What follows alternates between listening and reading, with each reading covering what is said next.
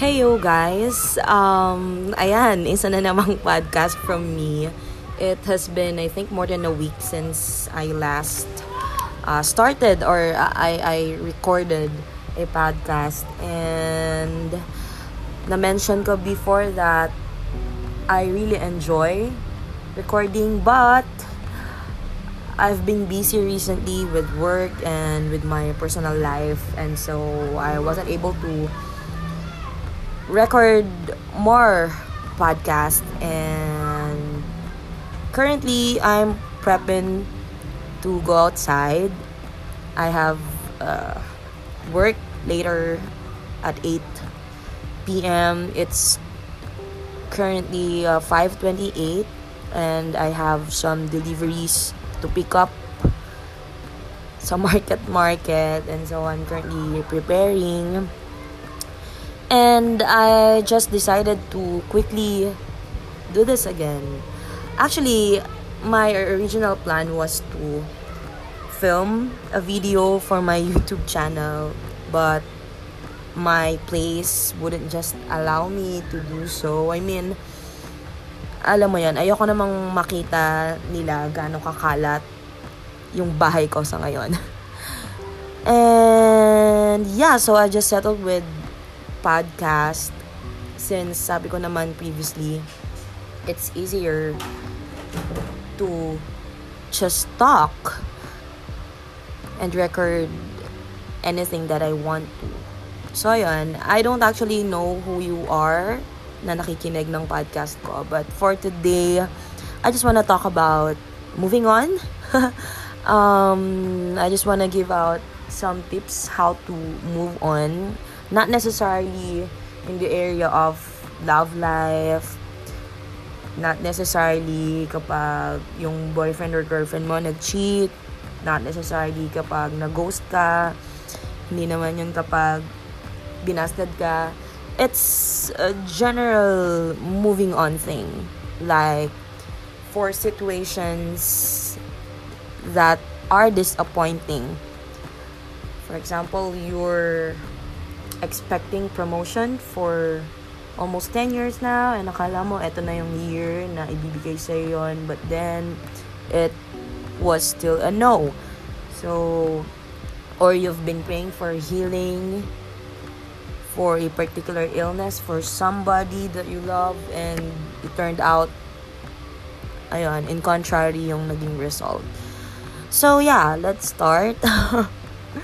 This is a raw podcast, by the way. I don't edit because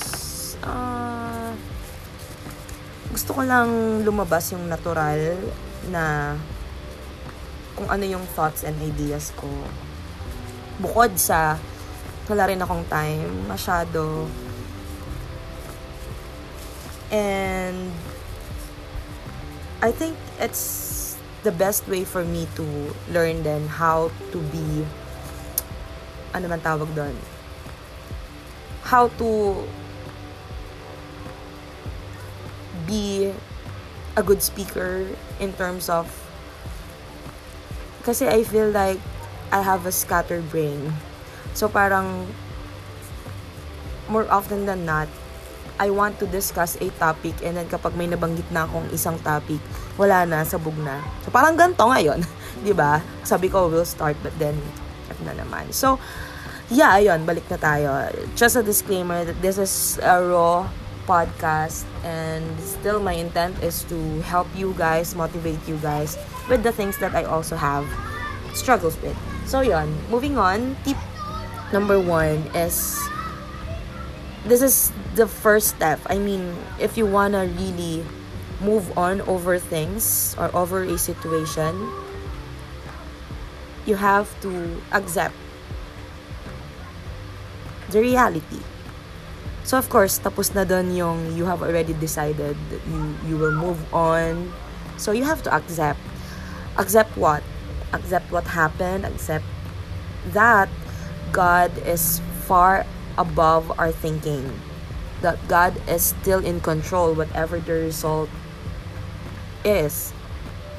Accept that His ways are far higher than ours. Accept that this or that happened because there is a better plan. And accept that God has a good heart na hindi niya hahayaang mangyari tong bagay na to out of unreasonable things. So, yeah, that's it. Acceptance.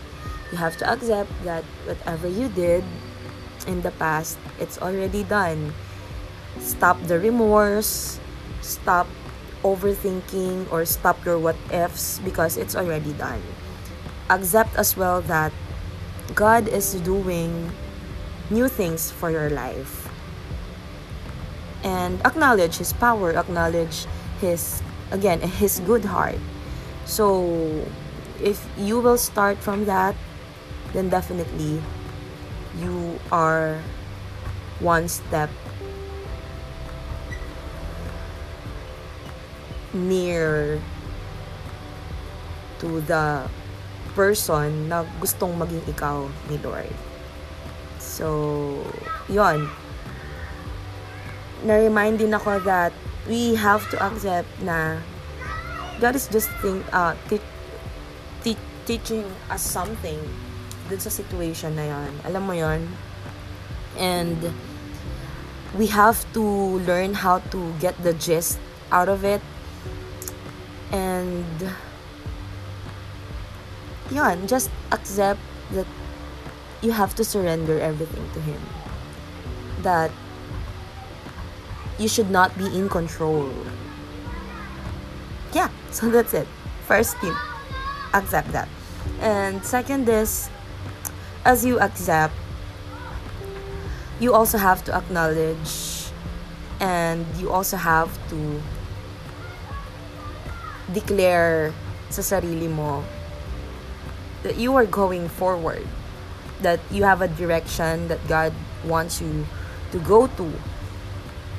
Hindi pa wrong, may it be character development, may it be a new perspective, a better perspective for you that will help you as a person and those people around you as well. So yeah, just embrace the new things that God has for you. Embrace what you have learned from that situation, and ayun, feel a different strength that is coming from God. Feel a different courage that is coming from God. And next is make yourself busy. Because it's part of you not dwelling on the past. It's part of you not staying on that defeated thought because of that situation. So you have to find things that will help you become better. Like maybe for some you have to go back to your passion. Maybe for some you have to explore new things. And maybe you have to try some activities that will enable you or that will, alam mo yun, just turn on the other potentials that you have. So yeah, and maybe last but not the least is for you to surround yourself with people who displays victory over maybe yung medyo the same situation that you have, or just over some battles that they have in their life. So kasi alam mo yan, there's a different empowerment when you are with people who are already victorious over things that you are still going through, or over areas that you're still having struggles with.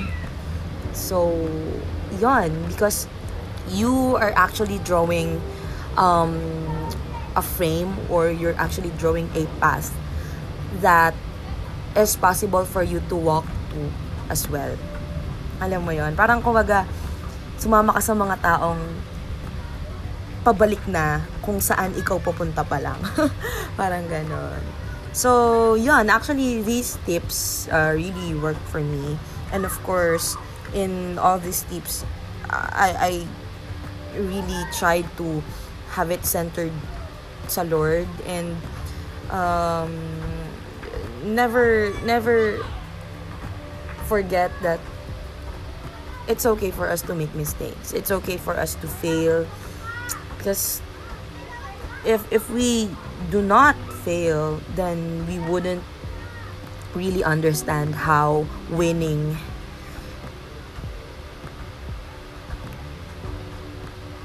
gives life, how winning gives satisfaction. And una sa lahat, we should just surrender our lives to God, to our Creator, that in the midst of all the bitterness, in the midst of all the brokenness that we have here on earth, there He is, faithful, powerful, loving, and a Father who is ready to correct us. Alam mo yun, kompletos, recados talaga. He is tender, He is gracious, and He's always willing to embrace and accept us, arms wide open. So, yan, I hope if you're struggling today, I just pray that God would shower His presence, His love, and His grace upon you, and may you feel empowered. May you never feel that you're alone. And if in case you have felt that already, I hope you just go back to His arms and just savor and cherish yung time mo with Him alone. Alam mo yon, na because not until we feel that we don't have anything left, hindi natin mafe-feel how satisfying it is to be with His presence. So, yun lang naman. Thank you so much for listening, and apologies if hindi ganun ka-clear, hindi siya ganun ka-okay sa ngayon. I pray that I'd become a better speaker, and I pray na all these things that we are tackling about, discussing, will just be evident in our lives, not just verbal, but really, I hope we'll be living it out. So yeah, thank you so much, and goodbye.